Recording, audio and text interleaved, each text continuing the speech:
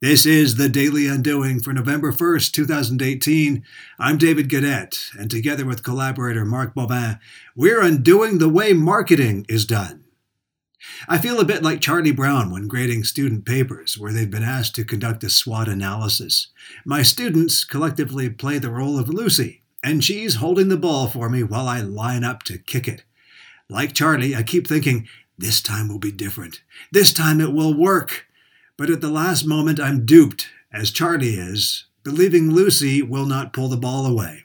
SWOT, strengths, weaknesses, opportunities, and threats, is the fundamental business planning tool, yet no matter how often it is taught, learners struggle with identifying the opportunities. I keep stressing, opportunities are neither things you do well, those are strengths, nor ideas which appear to be good ones, those are recommendations. They are conditions in the business environment which could benefit an organization. The common pitfall here is, for example, an analyst to suggest that an opportunity for a restaurant is to introduce healthier meal choices. But that's not an opportunity, that's a recommendation. And here's the important part. It may be a bad recommendation. Just because everyone's introducing healthier choices does not mean your restaurant should. The opportunity is that there is increasing demand for healthy food choices, and therein lies a market opportunity that should be explored.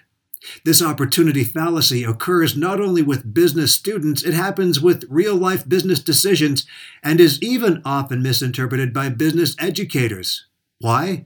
Because the opportunity fallacy is really based on a human instinct to leap before we look. We make mistakes because we do something that looks good before doing the research to know if it is good. Opportunity is a glorious word, temptation wrapped in subtext. Do not always give in to temptation. Look before you leap.